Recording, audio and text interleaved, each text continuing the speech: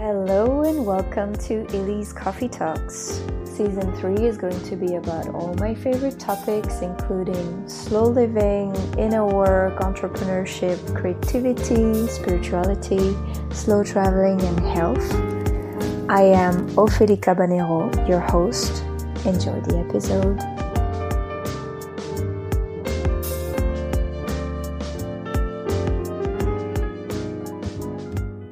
Good afternoon, Pragati. Good afternoon, Ophélie. We're laughing because we were just making sure that we each pronounce each other's name properly. And we don't, no, or I don't. You do. It's okay. And the reason, But like I said, it's been pronounced wrong for the last 18 years, so it's no big deal. yeah, you are from India originally, Yeah. and Born and brought up in India. and you moved to Basel 18 years ago then. No. I Oh, moved to Basel 7 years ago, but okay. since I've worked with Europeans and Americans for the last 18 years Okay. and been on calls with them and, been collaborating and doing things, then it's been like the voice on the other side is always Pragati. And then there was a point, then I was like, okay, then I just stopped correcting people. Yeah, it's that. Pragati is good. So, Pragati, you are the founder of My Swiss Story. Mhm. Would you like to share what it's all about? Yeah, absolutely. And also, my Swiss story is super special because that's how I really met you as well. And that's why I want to talk a little bit about my Swiss story. So my Swiss story is on a very like a simple level is an expat blog that I created when I moved to Switzerland 7 years ago. Mm-hmm. And the purpose of it was very simple. To be honest, the purpose for it for me was because I just love writing Mm-hmm. and I needed a creative outlet. Mm-hmm. Because everything was so new and I really wanted to document my life. Mm-hmm. And that's how it all started. So I was just writing, all my experiences. I was posting pictures because Switzerland is beautiful. I mean, even if you are not a photographer, you become one when you move to this country. So yeah, I mean, that's what I was doing. I was just writing my experiences, and then I saw that a lot of people, expats especially, started to resonate with my content because I was creating content in English. And I think I was touching some chords which were common, Yeah. that there were common threads that an expat really experiences when they they've just moved. And that's how this whole journey began. At this point in time, my Swiss story has two main aspects. One aspect is that it still supports expats in their journey in Switzerland. That's still my focus area despite so many years and so many changes that's happened, but that's the basic thread of my Swiss story. And over the years, I also worked a lot with women. Yeah. So it's also become a platform where I try my best that women get the visibility that they deserve because women especially have such amazing stories, such diverse stories to tell. So it's kind of also become a platform where women feel that they are represented. And that's why I do a lot of work specifically with women who are, who've created a new life in Switzerland for themselves. Yeah, that's amazing. And so, what did you think most expats went through when they first moved here? What were their concerns or struggles? I mean, I can talk about myself. Like when I moved from India, life completely changed. Like it's a complete 180-degree shift. Almost like you have to learn the ways of living again. So it goes to as basic as how things are done and how you really take care of the house. What it's like parenthood 2.0, motherhood 2.0, taking care of your house 2.0, work 2.0. So it was like really like starting all over again. So that's I feel the whole lifestyle that changes is a lot to take, especially in the first year. Then I come from a warm country, so moving to Switzerland was like I was like, what's happening and why are there seven different type of jackets and what are you guys really talking about? So that was really, really funny for me. I mean, it was like because we were all falling sick all the time, and I did not know Mm, how to dress properly because, like they say, right, there's no bad weather, just bad clothing. yeah. And I think it took me. I mean, it sounds very basic, but having no help around, it was completely a DIY society. And I'm Yeah. hey, like I cook dinner, I buy groceries, I clean this, and like there's no help, and there's no help. So yeah, I mean everything changed, and the worst part is that you're doing all of this alone Yeah. because in the beginning, and even after some years, I feel that your social life really takes a back seat because you're learning so much, you're kind of Mm, adapting, and your unit becomes much smaller. It's with the family. So I moved here with my husband and my daughter, and mhm. that's what our life was centered around. So you Yeah. do miss having, family around, friends around, Mhm. extended circles and things like that. So you're obviously very lonely when Mhm. you move. So I think Mhm. these are some of the aspects that I think every expat goes through, especially in the year one. Yeah, it's a big shift for sure. And the language Yeah. and And the especially, language. yeah. Absolutely. Yeah. Yeah. Which we still struggle with. At least I do. Did you take German classes? Yes. So I am actually even B1 certified now. Um, we Congratulations. Yes, thank you very much. And but you know what happens? Like, I mean, I really enjoyed. So I'm not complaining at all. I really enjoy doing the classes and kind of practicing my German a little bit in grocery stores and in coffee shops and at this train station and things like that. But then it's so limited to that part because I Yeah. work in a global environment, and then everyone is always speaking English, Yeah. so you hardly get a chance to practice as much. Mhm. Um, but yeah, I mean, I think I can understand quite a bit now, which is fair. And then I use my daughter as my translator because She she's speaking very well. she goes to a normal Swiss school. She still goes to an international school. It's a bilingual school, so Hmm. Hmm. it's a little bit. This is also another tricky thing with the expats because Hmm. when we moved here, we were like, okay, let's stay here for 3 years and then go back. That's gonna Uh, be like our little adventure. hmm. It's been 7 and we are still here. So, so I guess we really did like it. But in this whole mindset of, hey, what if we move? We kind of stuck with this international schools, Hmm. which A are probably not the best way to integrate, Hmm. and B are like super expensive. Hmm. So our plan now is that as soon as possible we move her to the local school Yeah. uh, because I think they are better uh, in all ways, not just the aspect of what the fee structure looks like, but also for a child to integrate. It's always, I Hmm. think, better if they go to the local school. Yeah, I think you talk about that on your blog as well. Yes, Yeah. yes, Yeah, I a guess. lot about schools Yeah. about schools, and I mean, and I've documented a lot about how it was to raise a child in a culture which you yourself knew nothing about. Hmm. So it's almost like, I learned it with her and she learned it better because she went to school and I Yeah. didn't. Yeah, yeah, yeah. And they're anyway so young and they learn fast and they can Yeah, adapt very quickly.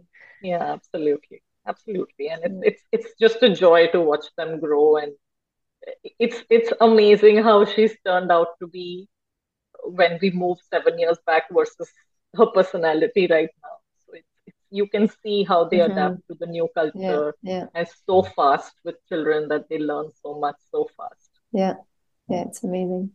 What can we talk about?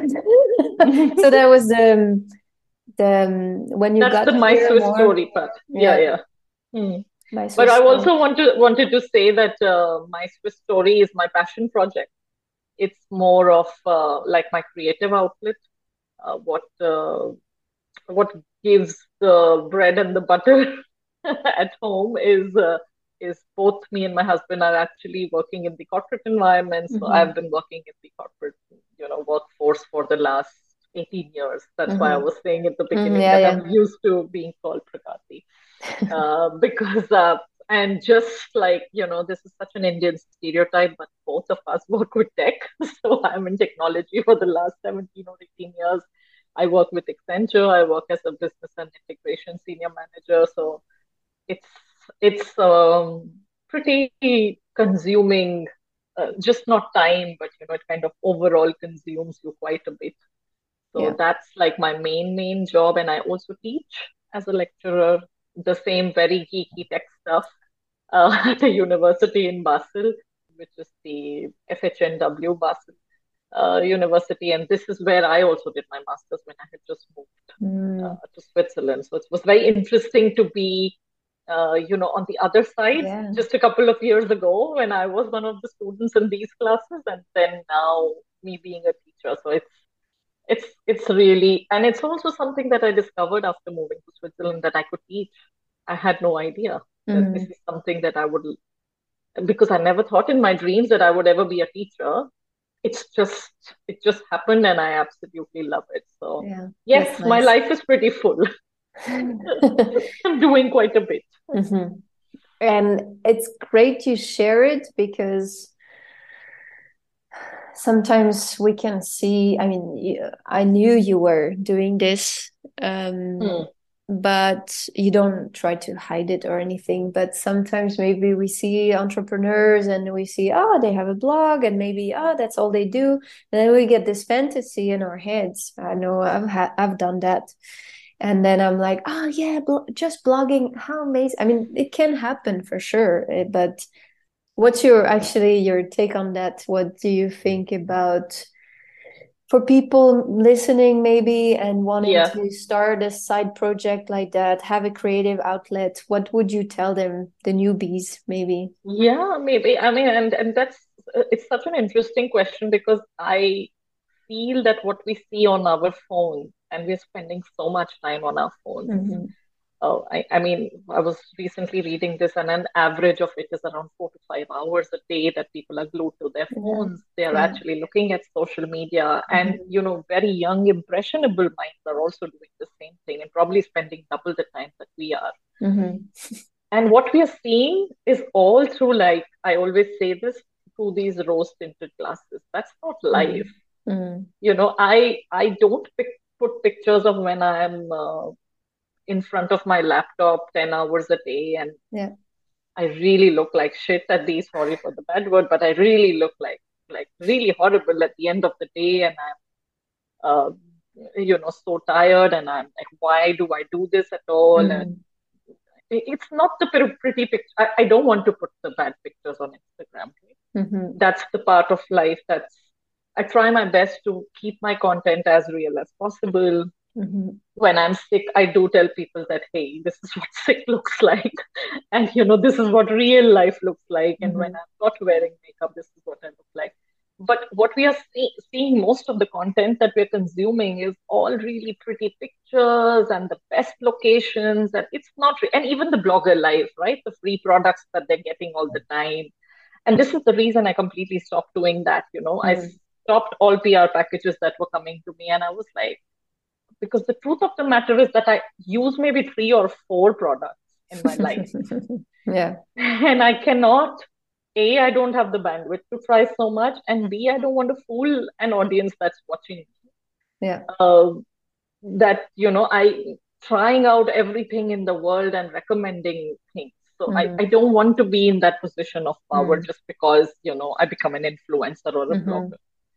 So I think this is what I mean. People need to take it with a pinch of salt that they are also just doing a job. Nobody's life is as glamorous, not even the biggest of stars, right? So Yeah. even they have their hard moments and That's days true. when they're crying, the days that they just don't want to get out of bed. And it's the same. So anyone who wants to, it's just another job. There's a lot of hard work involved. It's true. If creating content is your passion, you want to take it full time, you want to make your, side, like become like a sidepreneur on it, or it's going to be like your passion project.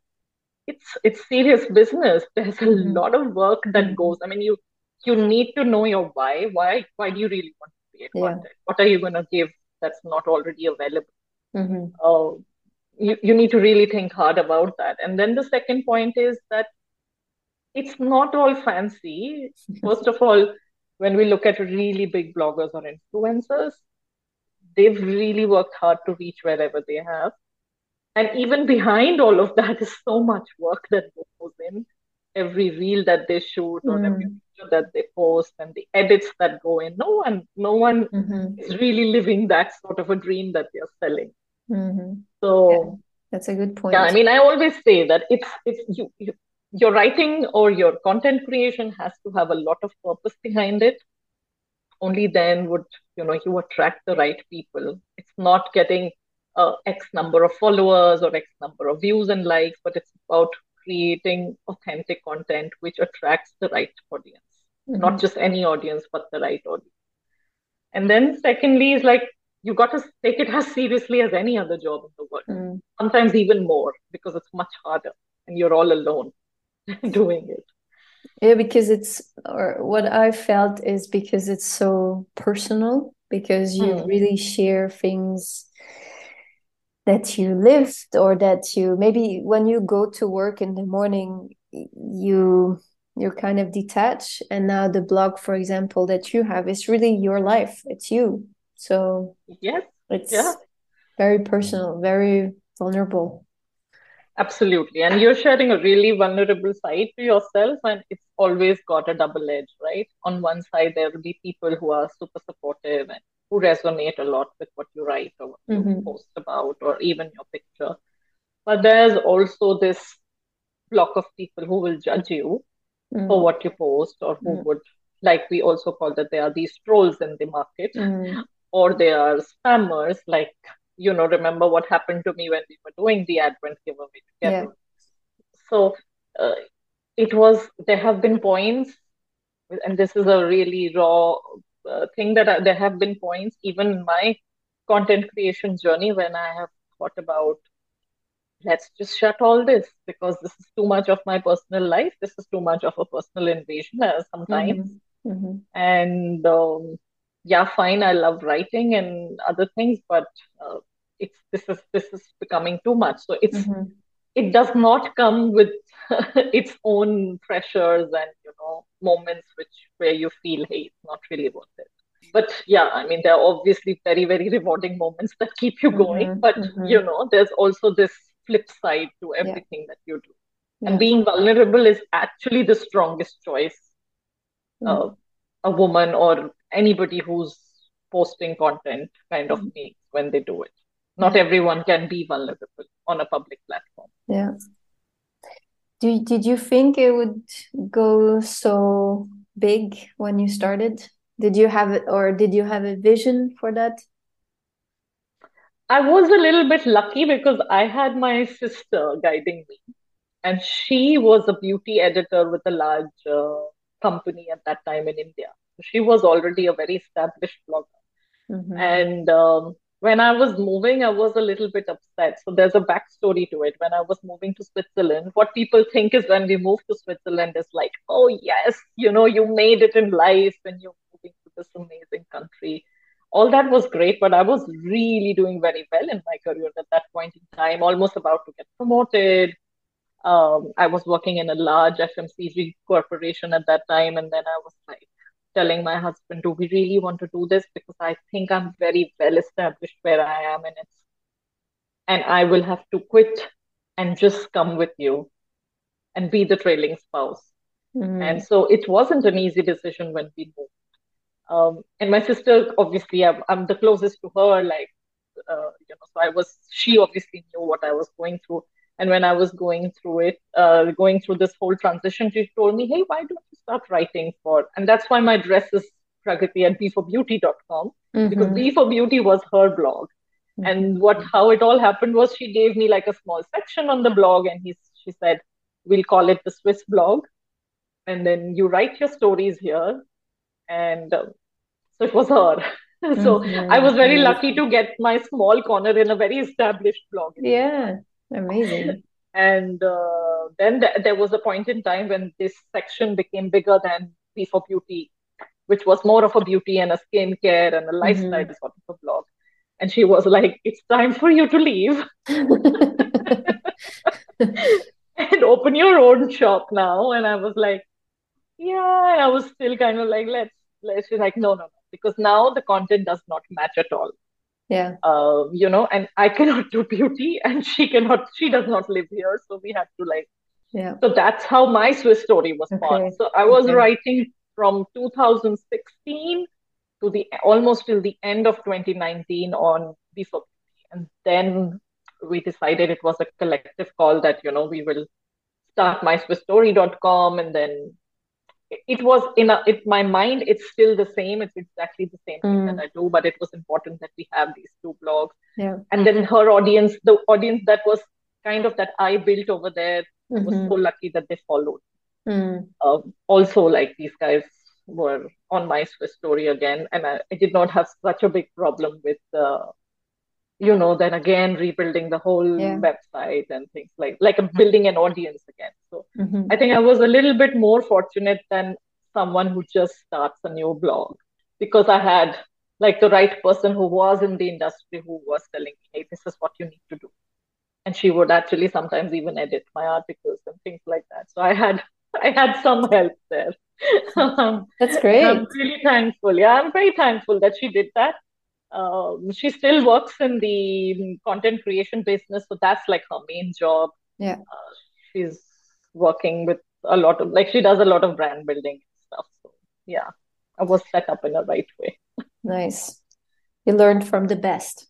Yes, for me, she is for sure. She also helped a lot in the campaign that we did together, the Advent campaign. So she was Ah, yeah. whenever I am in trouble, I go back to her and I say, hey, Mm-hmm. you need to help me with this. That's so sweet. I'm lucky that way. Yes.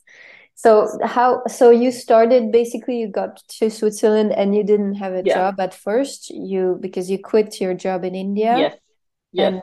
and then you came and you started that blog here.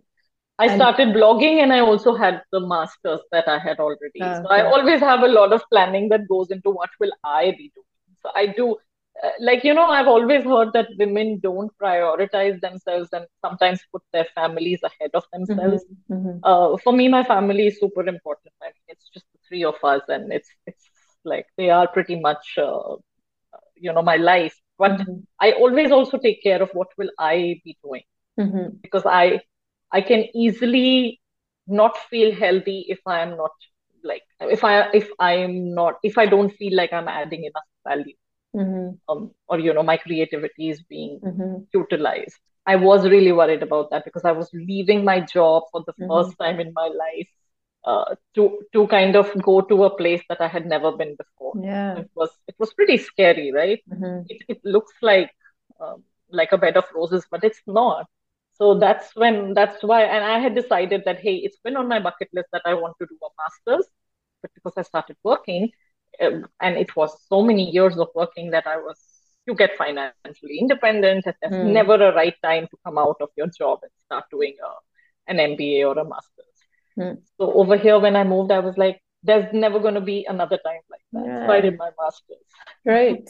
So you were doing those two things and that Yes. was manageable to do it together?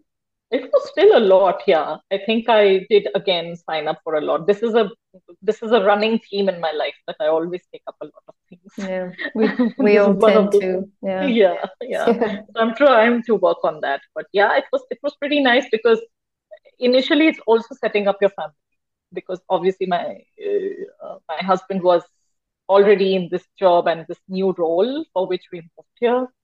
And then there was a 5-year-old who's now 12, but she was 5 then. And there was all of this, like I was saying, Life 2.0 happening.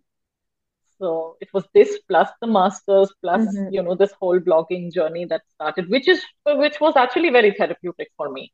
This is the only reason I started writing, and you know, all of this started was because this was almost therapy for me. So it was the only thing that I was doing only for myself, and there What was nothing else in my mind. I'll come back to the how Mm-hmm. you juggled everything. But when did you start writing? for Yeah, yourself or for myself, yeah, I think um, luckily come from a family of writers, I would say, because my dad is really very, very well read. So this was a like a running theme in our house that we that are like what do you say, like playtime would also have some writing involved in it. So I was mm-hmm, writing very early on in life. Like mm-hmm, it was something that my dad was always encouraging of me and my sister, that you guys have to read a lot of books and write a lot. mm-hmm. So we were writing like I can't, I don't even know when I started writing, because I was always writing a lot. I was writing short stories from Oh, wow. really when I was a child. And I did the same thing with my daughter. So she loves to read and write, which I think is the most powerful thing that you can give to a child, because that's the whole imagination that they can then kind of Mm-hmm, mm-hmm, work with. And then you really build a world around it and create characters, and it's just beautiful. That's when I had started writing, was as long as then. And mm-hmm. I was also even blogging before I moved to Switzerland, but this blog was being read by 4 or 5 people, which is Wow. like my mom, dad, sister, husband. So yeah, no one cared. That's why I said that my writing only found some purpose. So basically found a little bit more audience than 4 people. And I moved here. What was it about back then? Mm. So yeah, like I was saying, I was writing a lot of fiction at that time. I mean, I would always create these stories and characters. It wasn't so much about life and And you things would like that. publish those or post those on your blog. Some of it, yes. So that's how and this was another thing that happened to me, because I was writing all of these stories and things like that, was because I wrote a character and built a character called Maya, and then I just kept writing chapters about it till it became like almost like a play. Mhm. And then I decided I'm going to produce it. And Wow. then I actually staged that play in India. Wow. That's Yeah. amazing. That's really Yeah. amazing. Yeah. So So you actually have both creative, like the writing side of the brain and the technology, more scientific, or no, right? Or yeah, not? yeah, yeah. I would say like my heart resonates more towards creativity. But I think I'm also very good at I wouldn't have lasted in a job for this long. So I mean I always loved numbers. I was always Mm, good at math, and mm, then computers. When computers, like when I got my first, I think it was a compact Presario. When it's the first computer that we got at home, I had stars in my eyes and things like that. I think I was in grade, I think the 10th grade or something. And so I've also always been fascinated with technology. yeah, It wasn't yeah. that, but I don't find myself putting all my creativity into it. I always feel incomplete. And that's why I've always, kind of resonated towards the arts, Yeah. whether it was, doing that play or trying my Hmm. hand at acting or writing or, taking pictures or creating content and Hmm. everything. It's something that I always found missing. Hmm. It was like that missing piece. So that's why I've always done an extra project outside of my regular job. Amazing to have both. I don't have both. I'm not sure I even have one of them really properly. No, come on. Yeah, I don't yeah. believe you. No, but definitely was more drawn towards literature and Hmm. languages when I was younger. And I would never do math or something like that, accounting, all these things. It's tricky Yeah, for my me. sister would completely. She's with you on that. She was like, as soon as possible, I can get rid of these numbers in my life. I'm just gonna leave math and go away. And I was Yeah, the one who was like, oh, I love this and I love this and I yeah, love how we come to these solutions and things like that. So I did kind of, so I'm geeky in that sense, that I did love numbers enough yeah. to, continue or make a career in this whole Hmm. science and technology Hmm. realm. Yeah, it's great.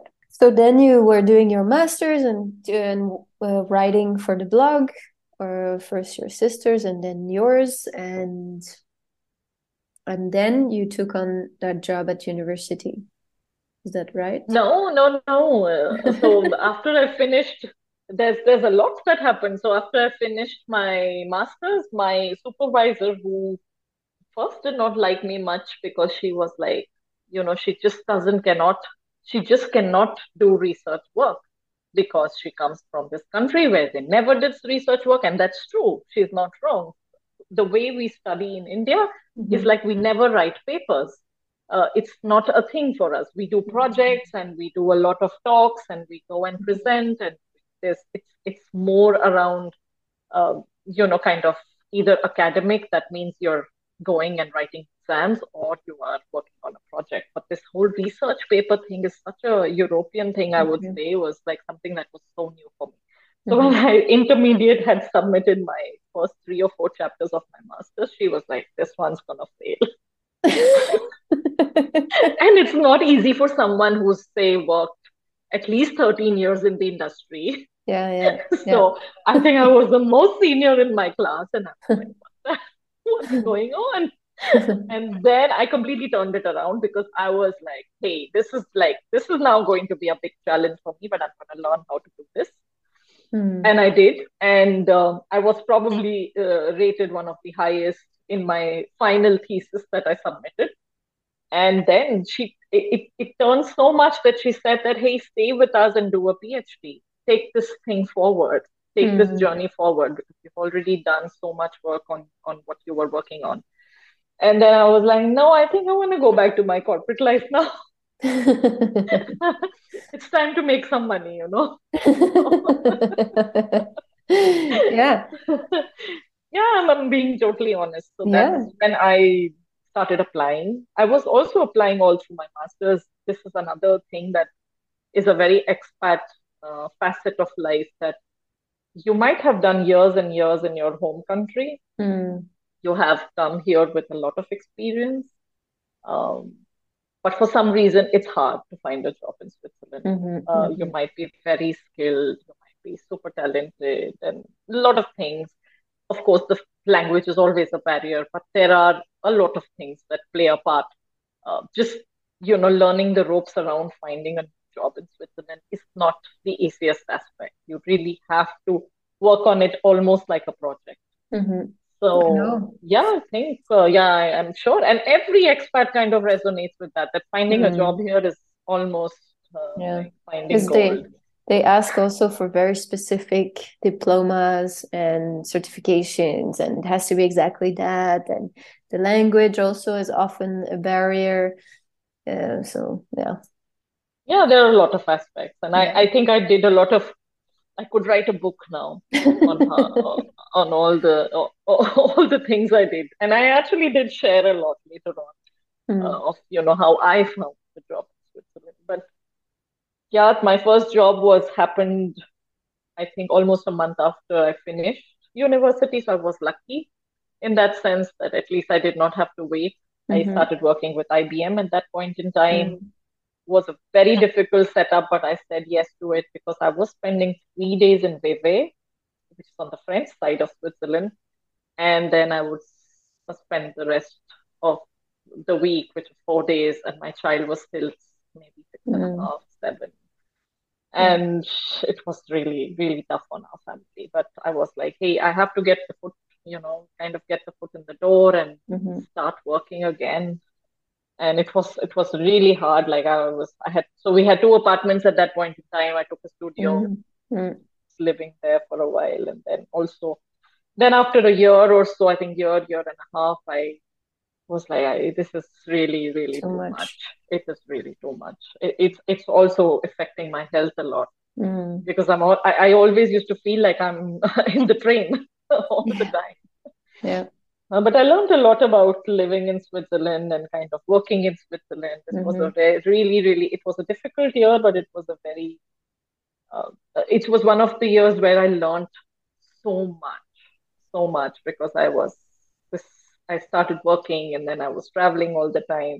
it was almost like I was in between two countries because the German part is speaking German, the French part is speaking French, and then Mm. no one cares about your English, and Yes. you have more complexities at work because you're like the Swiss ways of working are a little bit different, Mm. even though it was quite global. And then, yeah, so after that, after the whole, then I was working in Bern for some time. That was still absolutely fine because you can still do that within a day. You can still stay home for all of this. And then I moved to Accenture. Yeah, it was a great position again, a great role. So my home office was Basel, but that's another story that I've never been able to find a project in Basel. I'm somehow always at least 1 hour away from Mm. home. So Zurich, Zug, all of these other places are where I find my clients because I work in consulting. Mhm. But yeah, I mean, and this whole teaching thing happened, I think, 2019, and the same teacher called me up and she said, "Hey, I really think you should teach." So we kept in touch all through these Mm. years when I was working. I used to tell her, "This is how stuff is going. This is how it's shaping up." And she was like, "I'm telling you, you're gonna do your PhD someday." And then when she called me up, one of the days when she called me up, I was like, "Yes, I would love to have a coffee together, but I'm not going to do a PhD." And she was like, "No, no, no, I have something else this time." And the subject was very close to what I work on. So it was enterprise systems, and I am working with that all the time.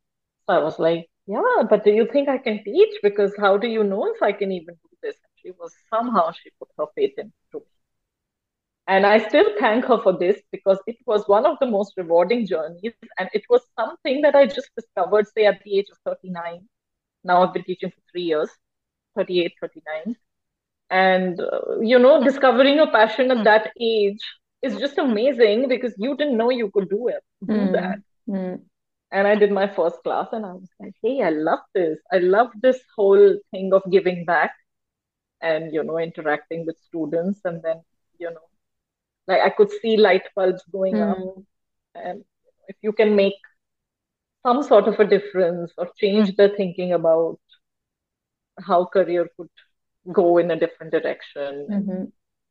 So it's really was. That's how teaching really happened, completely by accident. Mhm. It's amazing. Yeah. So it's all your relationships, and Yeah. it's relationships really matter, and sometimes people really do put so much faith in you. Mm. And these are not people that I knew, right? These are relationships that I just built after moving here. It's not like Mhm. Mm. and it's also the impression changing that happened in this particular case because I had never written a research paper in my life. Yeah. But yeah, it's a great journey. And so now you still teach and you still work in the corporate world then. Or Yes, I was doing all of this and it was just becoming a lot. So I was working 100% and I was um, teaching. Autumn semesters is when I teach. And I Mhm. also do the blog, and I do this Mhm. pretty seriously. And I do these creative projects when I'm responsible even for other people, Mm. which becomes then your accountability is so much higher because you're working with so many people and they expect stuff out of you. Mhm. Even if it's not monetized, which it isn't for most of the times, but it's still a responsibility, right? I mean, Mhm. whatever work you put in. So it was just becoming a lot. So recently, I've now become I think a couple of months back, I decided that I want to become part time with my job because I'm doing quite a bit. So that's one of the things I did to take care of myself. Yeah, That I was like, hey, I need to add some balance that's good. into my life. Yeah. So now you feel that that it's pretty balanced with those three outlets. It's still sometimes a lot because in consulting when you say 60% then it's 100% and when you say Yeah. 100% it's 200%. Mm-hmm, mm-hmm, mm-hmm. But yeah, I mean, I try, and I think some of the things that I've learned in the last couple of months is that it's okay to say no. Mm. It's okay to ask for help. Mm-hmm. It's okay to draw your boundaries. Mm-hmm. And sometimes people really appreciate you when you, kind of raise your hand and say that this is really too much for me. Even your family, even your closest people, when you tell them that, hey, I need help, Mm-hmm. I need you to support me here, or I did not know this was ever an option till I started using this as an option and saying that, hey, I cannot do everything by Mm-hmm. myself. So I ask for help when need help, at least from the people that I can trust and the ones that are close to me. I say no when I know that there's no way out rather than, feeling bad later or, taking a chance with my health. Mm-hmm. I rather say no at the right time. And saying no is one thing, but saying no at the right time Yeah. is so important. Mm. How do you know that it's the right time now to say no, or how so you can take a personal example if you want, like how do it's sometimes tricky, especially for people who tend to take too much or who like to do different things at kind of the same time. How can we know better before it gets out of control? Hmm. I mean, I think for me, I've really learned it the hard way. I had no idea that I wanted to say no. To be honest, emotionally, I think I never realized it till there was a point in time in my life, I think it was the end of 2021, when I needed to lie down every 1 or 2 hours because my body would be in so much pain.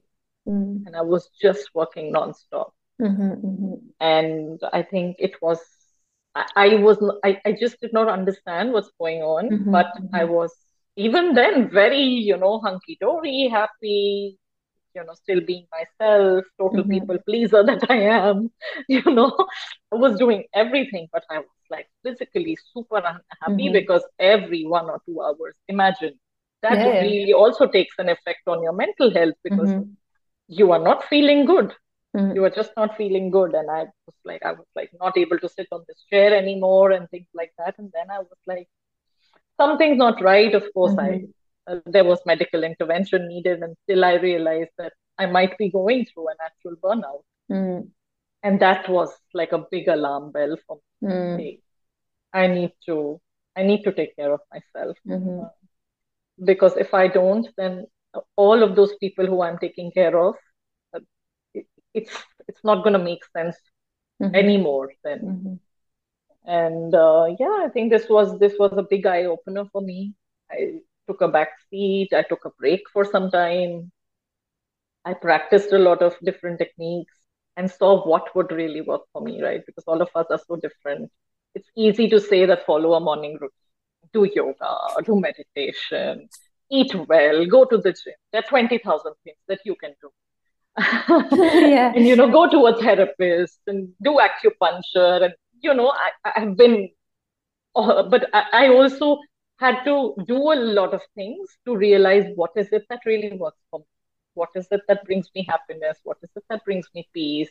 Mm-hmm, What is it that restores my balance?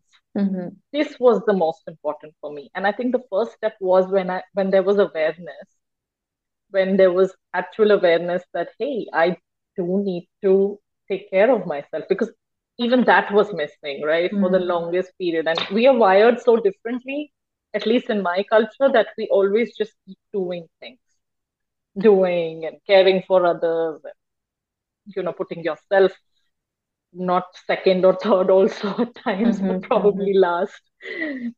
And that's when I was like, no, but I need to really put myself in the center.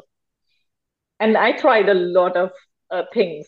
And then, there were things that I had to change about what makes me feel good. Like I would ask myself that question. I would mm-hmm, stop and ask myself that question. What's making me feel good? What's making me feel, and, kind of, what's my morning routine going to look like? And it's going to be only my morning routine. I don't mm-hmm. care about if Yeah. people drink 20 glasses of water and then they take 20 breaths and then they like, it's not for everyone, it's now, even this has become a social media trend. I know. Yeah. So so yeah, I think I found my own. There was a lot of awareness first that happened, and there was a lot of time spent with family, friends that understand. Mm-hmm. And then I think I tried various things which brought me back my balance. And of course, Mm-hmm. it was when I went back to work, I also had a lot of conversations with people. I was very open with people that, this is what works for me, this just does not work for me anymore. Mm-hmm. Mm-hmm. And I'm very lucky that my organization was very supportive uh, at this point in time, that my family was very supportive, and that people around me understood, because sometimes this could be very underestimated. Mm-hmm. Somehow, I don't think mental health conversations are still where they should have been. We're not taking them as seriously as, Physical mm, problems. yes, like it's still not normalized, but at least there's a conversation that's going Mm-hmm. on. Mm-hmm. So I'm glad at least that's happening. Yeah. Did you read the book or did you hear about Gabor Mate and the body when the body says no? I haven't. It's basic. So he's a medical doctor, and Hmm. he really started to see people in his practice, but also like instead of just being a medical doctor and giving people a pill, he would really have a conversation with those people and try to figure out why they would maybe have this disease or this mental health thing, or and Hmm. often it came from trauma, but also as many things. But he says when you don't say no yourself, your body will, basically. So this, Yes. there's a lot of people pleasing. I mean, we all do it because that's what we learned as kids. And I mean, Christine Gerberit, Hmm. she might Hmm. listen to that. And she gave a workshop actually about setting boundaries and saying no. And I went because I need to learn it too. Yeah. And it's great, yeah, to learn to put yourself first and to not feel guilty when you say no to something, and to be, yeah, to really say it, and without excuse, without justifying yourself, to be like, hey, this is not gonna work for me, in a polite way still, of course. Yeah. But it's so valuable because it's gonna give you so much time for you. It's almost like it gives you the you feel so free. It's a very Mhm. freeing. Mhm. It's difficult, of course. It's very difficult because if you've been wired for years and years and most of Mhm. your youth, and then at whatever age we are at now, becoming mothers and things like that. I mean, if Mhm. you're wired in a particular way and you've never said no, or it's not normal for you to say no, Mhm. it's almost like you learn this. Mhm. Uh, Yeah. you learn this, and then to apply. One is to just say it, and then is to apply it. And when you apply it, and after you do it, you also see the reaction of how supportive people in front of you Yes. can be. It Yes. could go either way, of course. Mm. There's always going to be people who are never going to understand you, or you stay misunderstood, or Mhm. it stays underestimated. But then there are it's a mix of reactions. But when you do this, how you feel, at least the way I feel, is that it's very, very freeing. It's everyone should try it. Yes, definitely. And it's gonna be hard at the beginning, and it's Yeah. normal. But yeah, it's very, I forgot what I wanted to say now about that topic. I forgot. It's Yeah, happens. okay. Happens a lot to me as well. Yeah, we often think,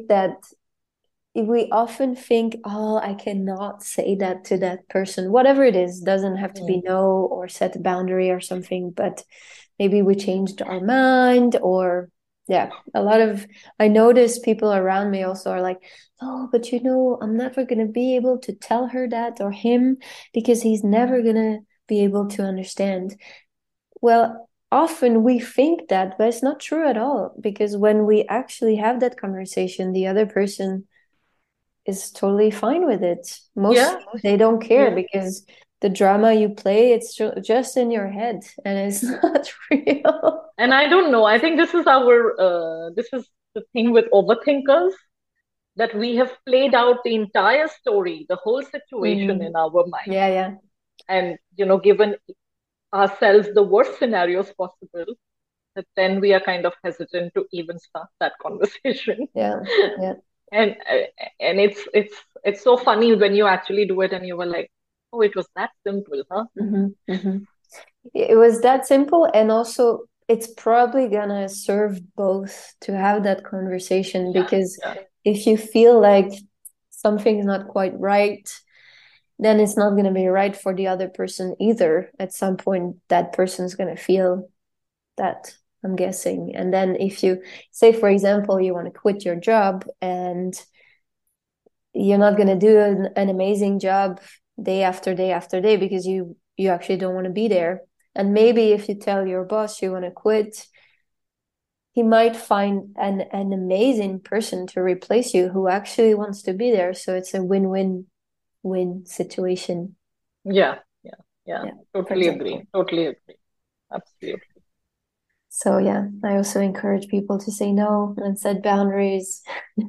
Yeah, yeah, yeah. And I know it's very easy when you preach it, so hard to follow it, because Yeah.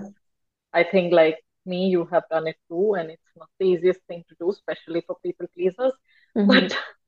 But so powerful, because it's almost like you have this feeling of empowerment when Yeah.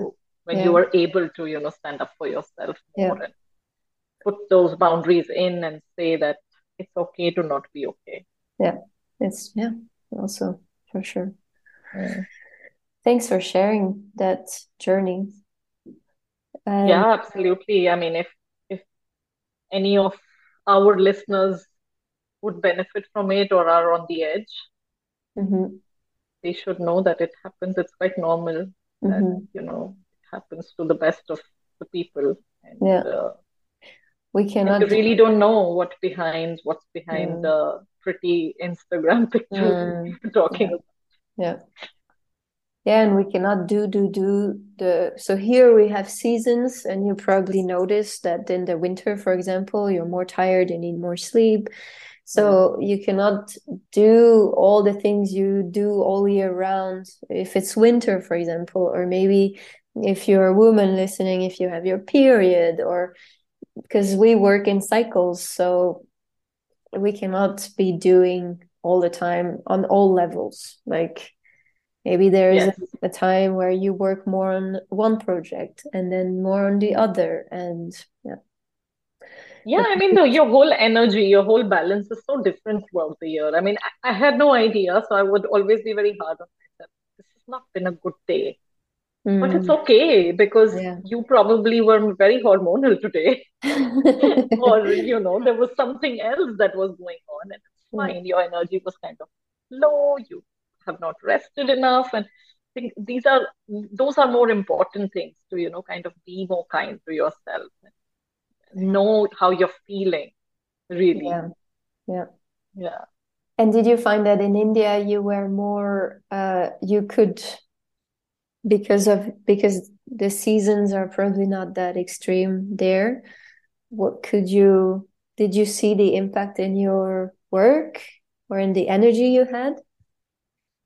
I could still see it.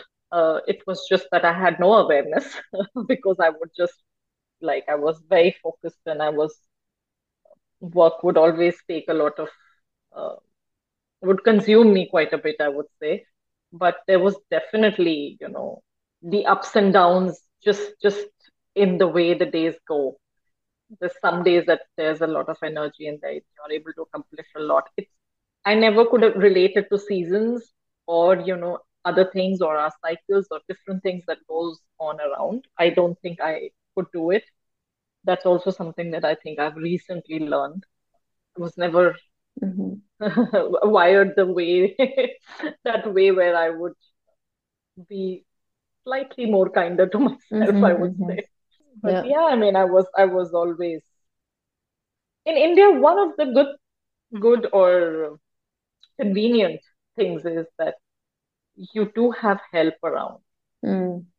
even if you don't have.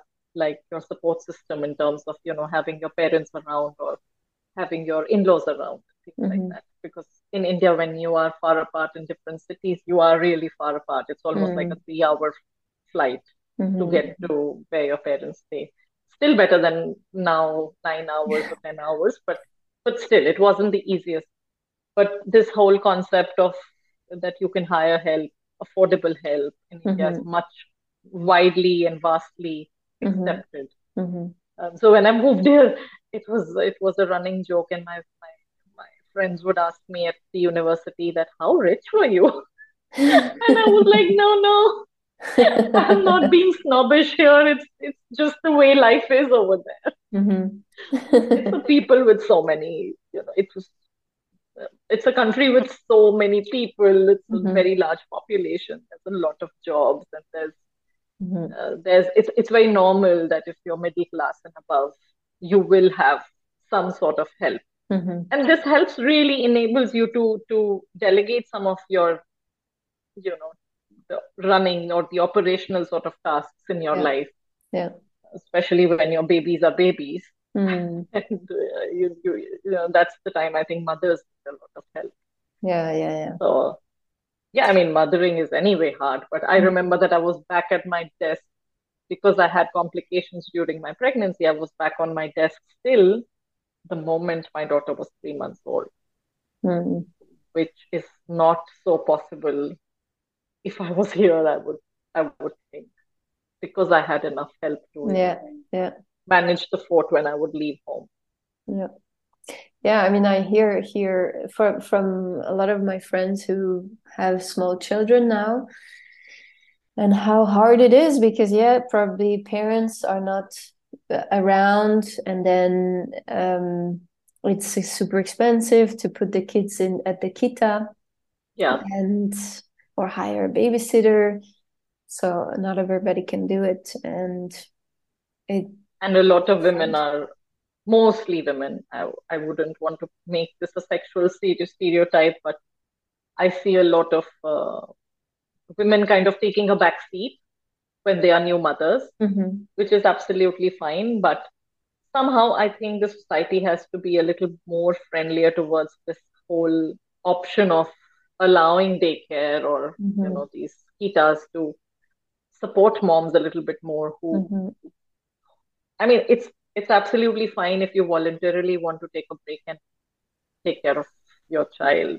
It's, I think, the most precious time, right? So it's like no mother wants to really miss it.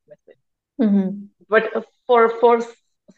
what I've noticed is that sometimes you don't have an option at all. Mm-hmm. Then that's not the best arrangement. Also, Yeah, it's true. yeah, you kind of should have the freedom. Yeah. Is there anything you'd like to share about your journey or entrepreneurship or anything as an expat? Yeah, Anything? I think as an expat, I would probably share one from each of the different things that you just asked me about. So I'll start with being an expat. So if you're a new expat and you've moved to any country in the world, not just to Switzerland, but I think having an open mind is super important, putting yourself out there. So you really, and it's not easy to go out of your comfort zone, especially if you are a person who is kind of an introvert or kind of between an introvert and an extrovert. But you really need to put yourself out there to, because it's the sense of community is extremely important for your health, Mm, both physical and mental. mm, So I think do yourself that favor and make sure that you put yourself out there so that mm, you can thrive, not just enjoy, but just thrive in your expat life. This mm, is something that I have learned in the last 7 years.